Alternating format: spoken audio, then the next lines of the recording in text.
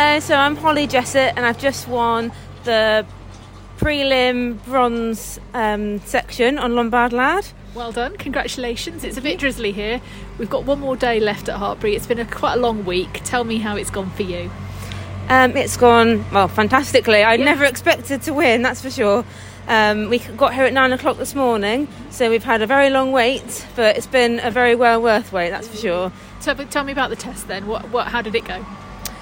It went very well. I mean, whenever I go into a test, I'm never 100% happy because I'm always thinking, what can I improve on and, what can I do better? But I was really pleased with how he felt throughout the test. He was really forward and off my leg. He had a really good long rein and his halt was really good. So you were saying you've been working on that? Yeah, I've been working on the halt quite a lot recently. When we bought him, he didn't have the best halt in the world, but he always had really nice paces, so that's what we saw in him from the beginning. So tell me about that journey then. How did you come to get him? So I found him in 2019 it was, in August, and we got him from a farrier who buys horses from Ireland and he produces them back at home.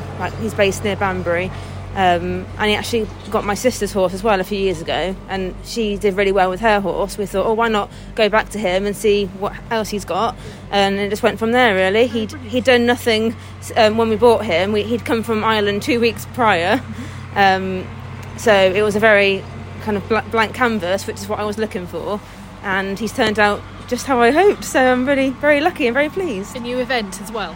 Yes, we do BE. We've done that ever since we started. We started doing the Cotswold Cup, the unaffiliated stuff, which we did. We won quite a few of those, did really well there, and then we've just been doing BE since then. We've done some 90s, and then we're doing 100s this year.